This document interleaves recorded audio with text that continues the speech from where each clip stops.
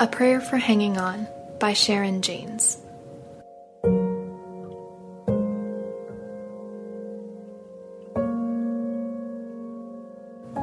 So do not throw away your confidence. It will be richly rewarded. You need to persevere so that when you have done the will of God, you will receive what He has promised.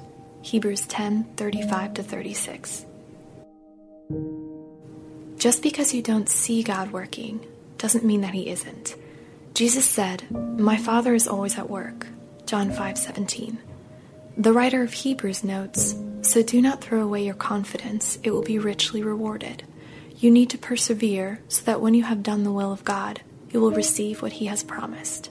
Hebrews 10:35.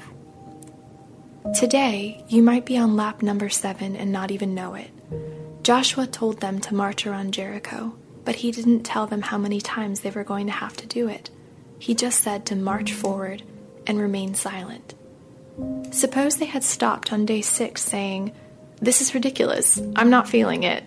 Not one stone has fallen to the ground. I don't see any progress. Those folks are probably in there laughing their heads off. I'm going home." They would have missed the blessing. I wonder how many times I have missed the blessing because I stopped too soon. Perhaps you've wondered, how much longer will I have to wait until God brings my prodigal home? How much longer will I have to struggle with this unbelieving husband? How much longer will I have to endure this dead-end job? How much longer will I have to go without a job?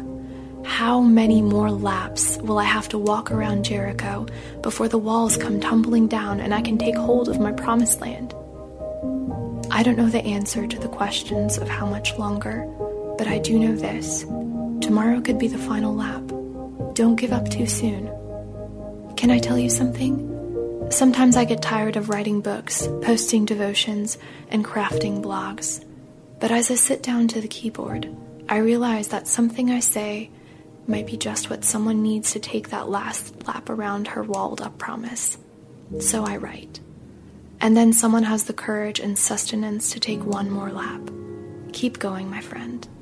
Let's pray.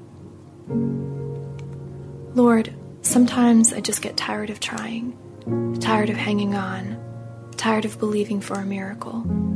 Fill me with your power to persevere. I'll take the next step and believe for the next day. I will not give up. In Jesus' name, amen.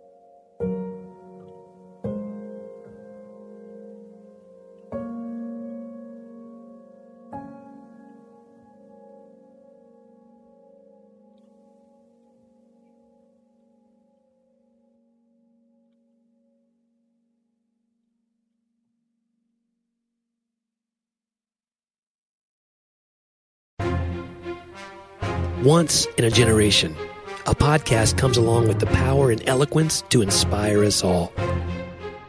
This show will entertain you while you wait for that one. Join two best friends, author and former history teacher John Driver and comedian Johnny W. for hilarious and authentic conversations about life, history, culture, faith, and everything in between. You can listen to Talk About That wherever you find your podcasts or at lifeaudio.com.